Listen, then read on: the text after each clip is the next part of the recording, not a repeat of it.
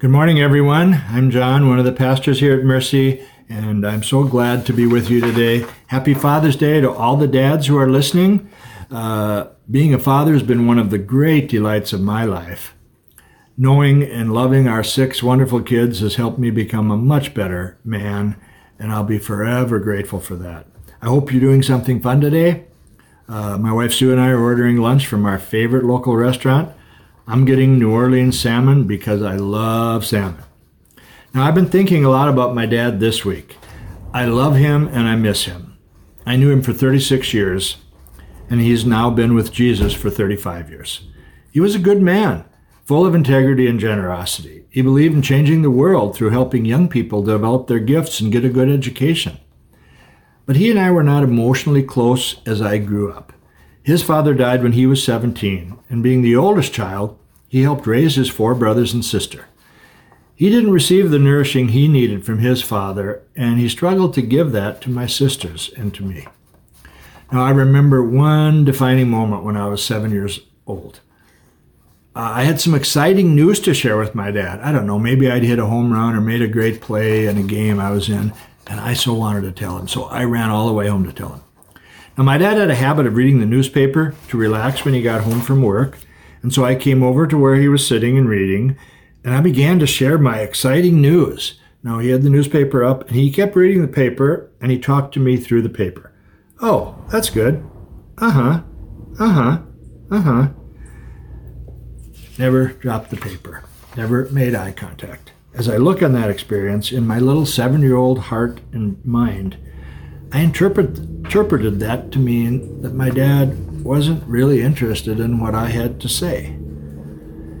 The news in the paper was more important than my news. So I chose not to share personal things with my dad after that.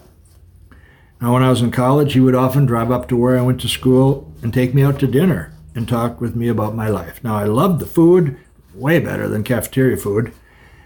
And I think my dad realized that he'd missed an opportunity when I was younger. But now I was a broken young man, and I acted like a punk. I didn't share much with him, and we would have like an awkward handshake as he left. Thankfully, Jesus broke into my life a year later, and then a couple years after that, into my dad's life. And Jesus began to heal and change both of us and pull us together. When I went on to grad school in Philadelphia, my dad and I became close by writing letters to each other. Remember letters? I've discovered that God can do far more than you or I could ever imagine to restore our lives and relationships as we open up our hearts to Him. So I know Father's Day is a complicated day. Some of us have had a wonderful experience with our fathers. Some of us have had a difficult experience. And some of us may have had very little experience. Jesus wants to connect each one of us to His good Father, our original Father, who loves you unconditionally with a compassionate and a courageous and a compelling love. And you can receive His love today and every day. I'd like to pray for that just as we begin this morning. Father, we thank you for your love for us, for sending Jesus for us to heal and restore us. Lord, we receive your love today. Please come by your Holy Spirit. Speak to us. Encourage us through your word today. In your name, Jesus, amen. So this is one of the most unusual Father's Days I've experienced in my 70 years. I'm going to say 40 years. I'm 70, sorry. We're celebrating right in the middle of fighting 2 powerful viruses, the coronavirus and the virus of racism in our country and world. It's a time of great challenge and a time of great opportunity. You and I have an opportunity to grow and change personally and to advocate for transformative change in our society. But where can we find the resources we need to love well as good fathers, good mothers, good friends, good followers of Jesus in this broken and desperate world? And where can we find the resources that we need to fight the good fight of faith, to fight for racial justice, and to fight against racism and systemic evil? And one of my favorite stories in the Bible is the story of Jesus feeding the 5,000 families. Now, in this story, we see that Jesus is there for us. Jesus shows up just when we need him with all the resources that we need. He comes to provide for us, to protect us, and to give us life.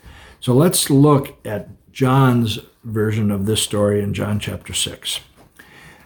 Now, Jesus had just healed the man at the pool of Bethesda and had a long discussion with religious leaders saying that his father was always working and he was working, and they were really upset with him because they understood that he was saying he and the Father were one, that he was God come in the flesh.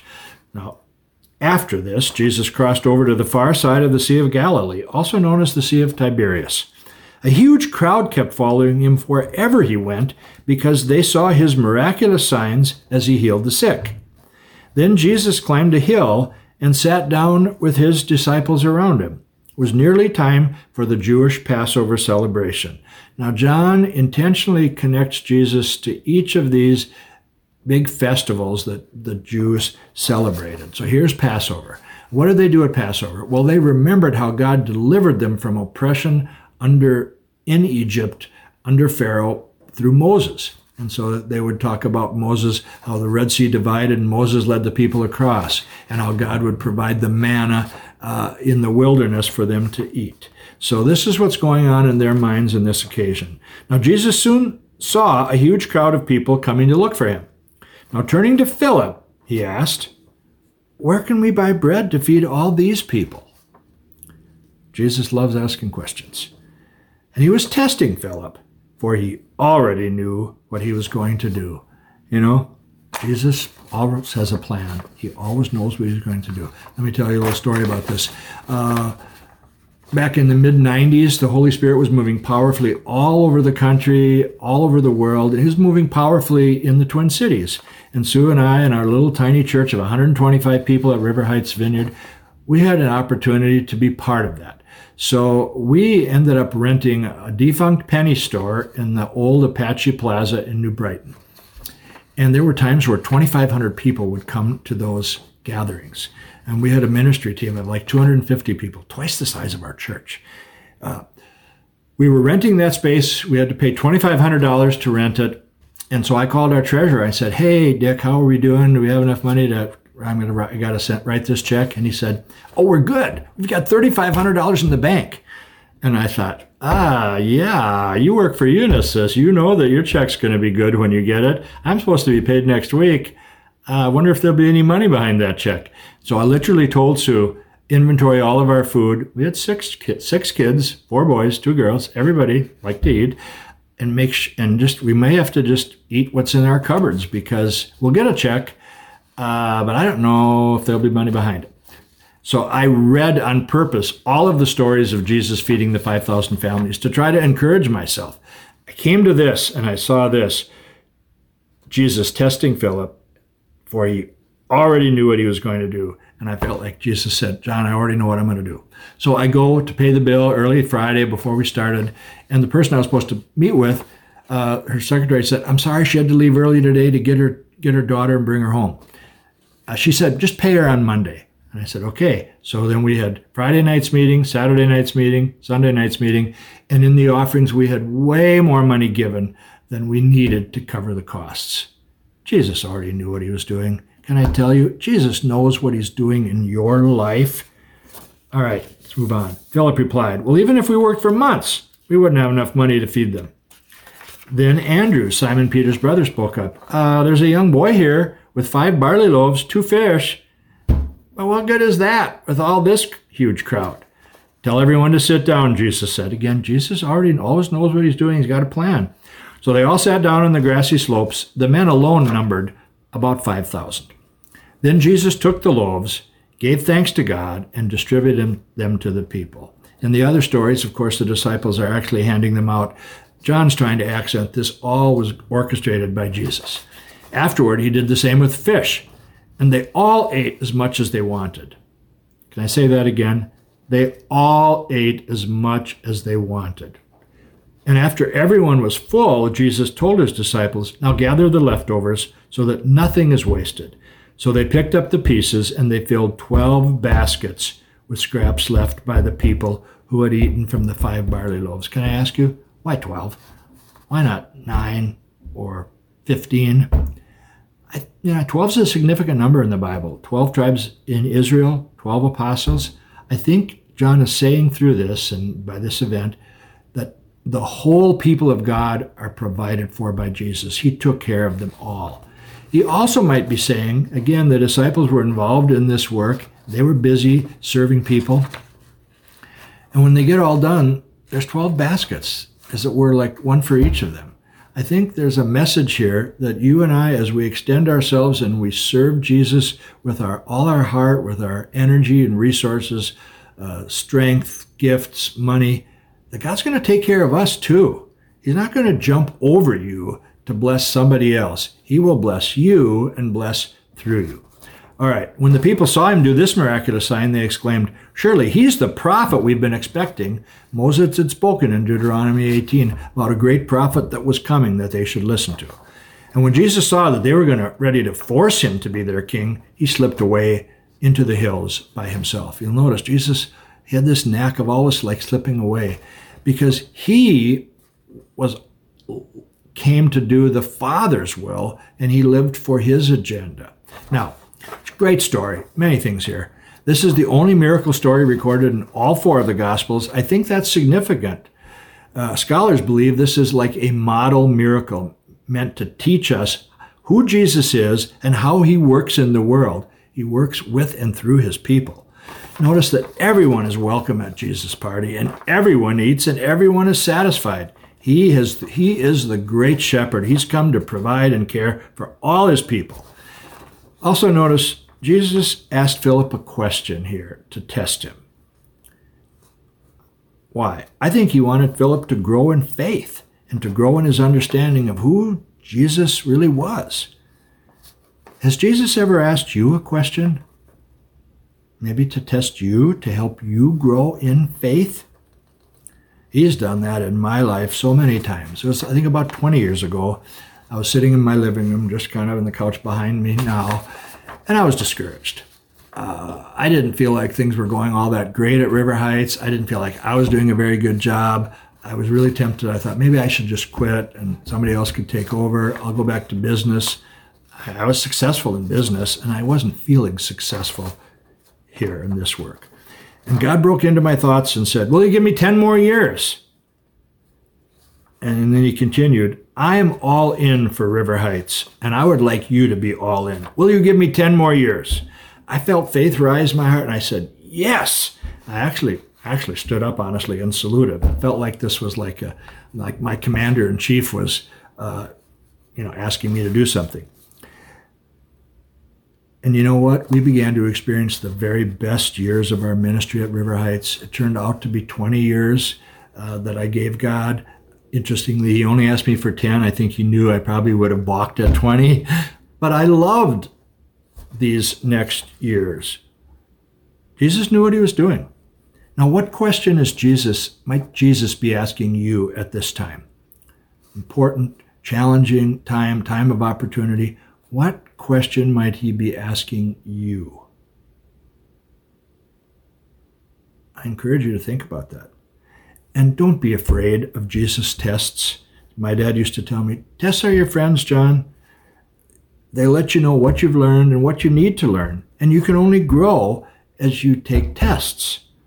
So here are some of the things that have helped me in times of testing. And they all come from this story. There's 3 things. Number 1, admit that you have a need that you can't meet on your own. Philip said, even if we worked for months, we wouldn't have enough money to feed them.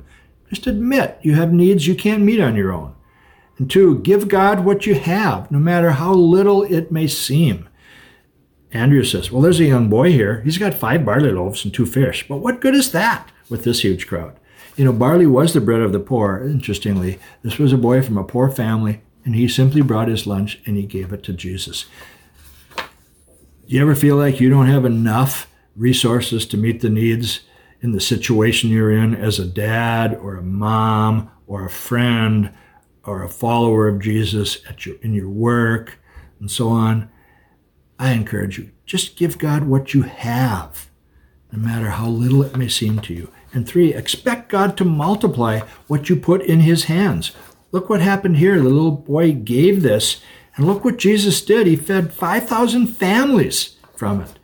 We've seen this at River Heights over and over and over. Even the very planting process. We had never planted a church. I had never, Sue had never, nobody on our team had never. The South Metro Vineyard had never planted a church. Jesus kept saying to me, I've done this a lot, and I can do it with you. Just give me yourselves. So Sue and I and our family and our church plant, we simply gave him what we had, which was us. And God multiplied it. Can I ask you, Mercy Vineyard, let's do that now. Let's give him us now. Mercy's had a good 15 years. God has so much more good in mind, so much more planned for us, so much more ahead of your life and family. Could you just give him your life right now and watch him multiply it? So Jesus is a great provider. He has the resources you need. He's there for you. He will show up and meet your needs. Let's go on. That evening, Jesus' disciples went down to the shore to wait for him. But as darkness fell and Jesus still hadn't come back, they got into the boat and they headed across the lake toward Capernaum. Soon a gale swept down upon them and the sea grew very rough. They'd rowed 3 or 4 miles when suddenly they saw Jesus walking on the water toward the boat. They were terrified, but he called out to them, "Don't be afraid, I am here." Jesus was there for them. Jesus showed up. Then they were eager to let him in the boat, and immediately they arrived at their destination.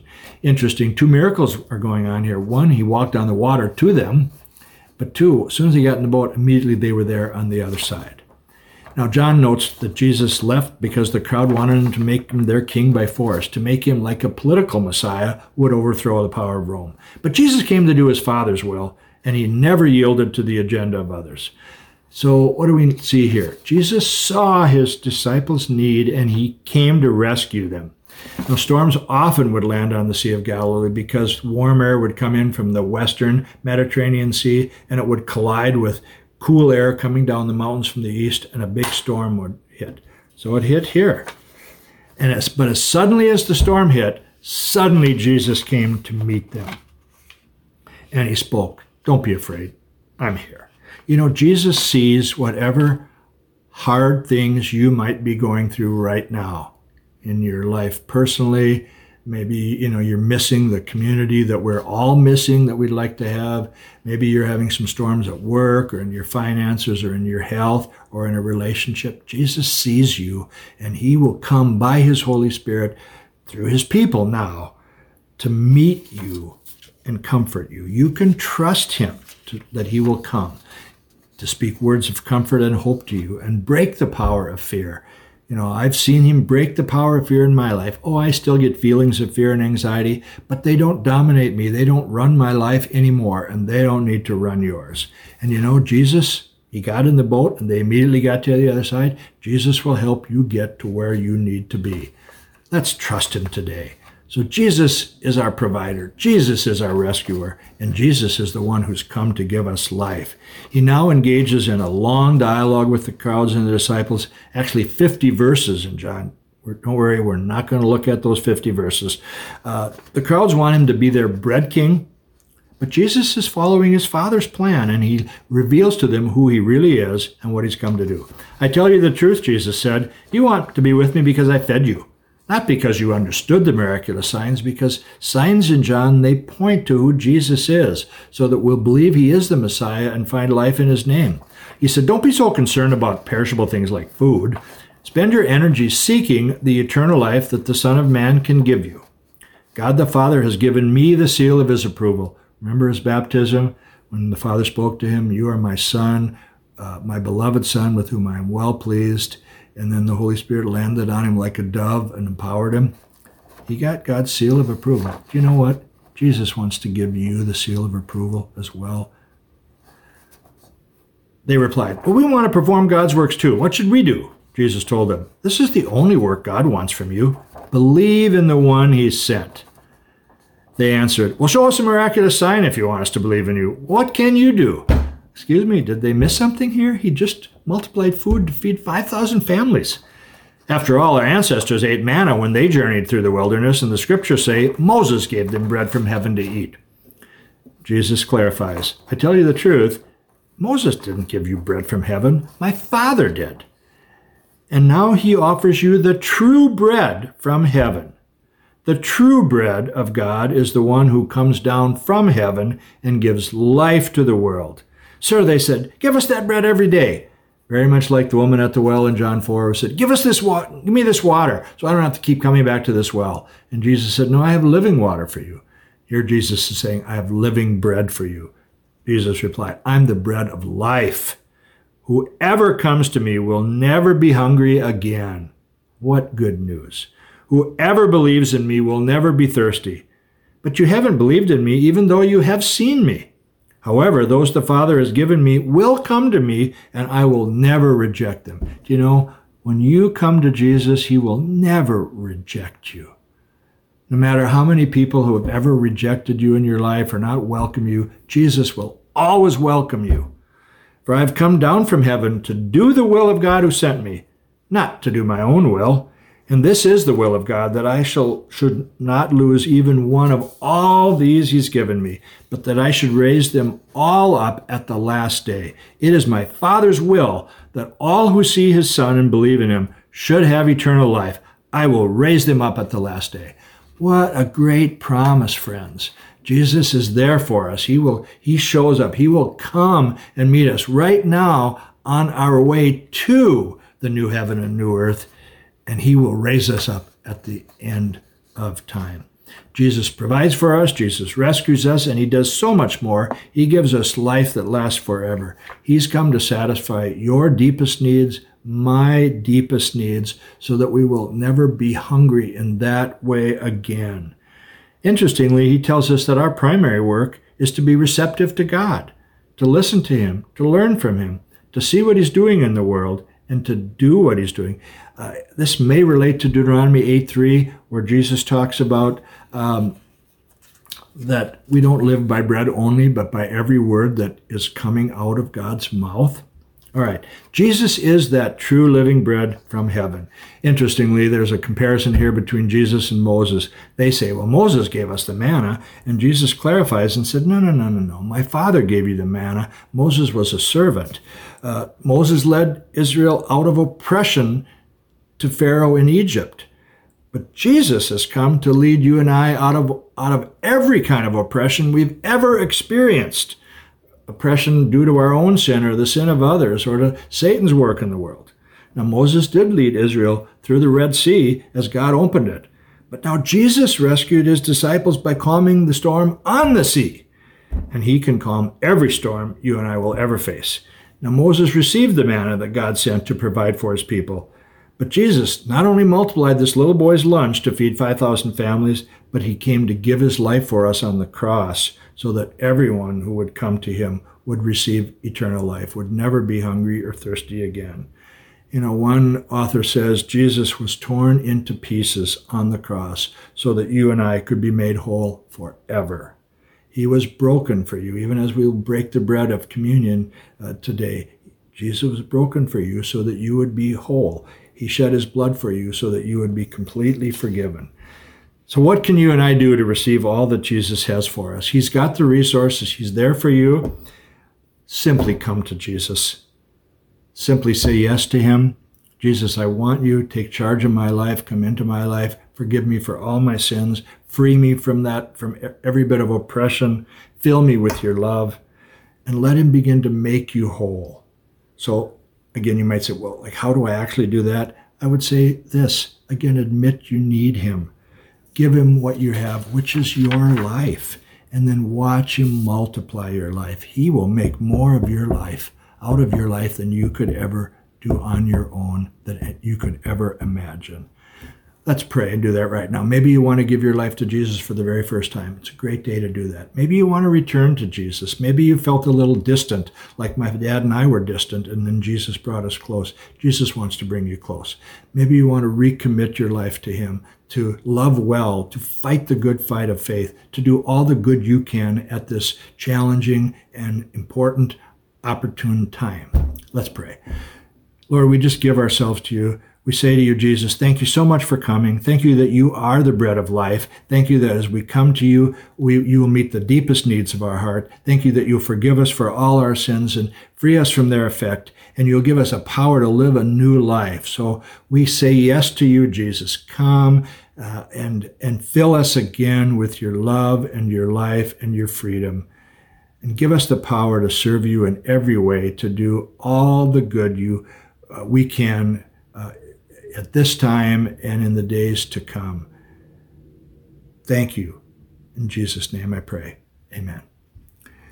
Now, Peter and his team are going to come and lead us in worship, and I'll be back at the end to direct us into our summer small church and prayer.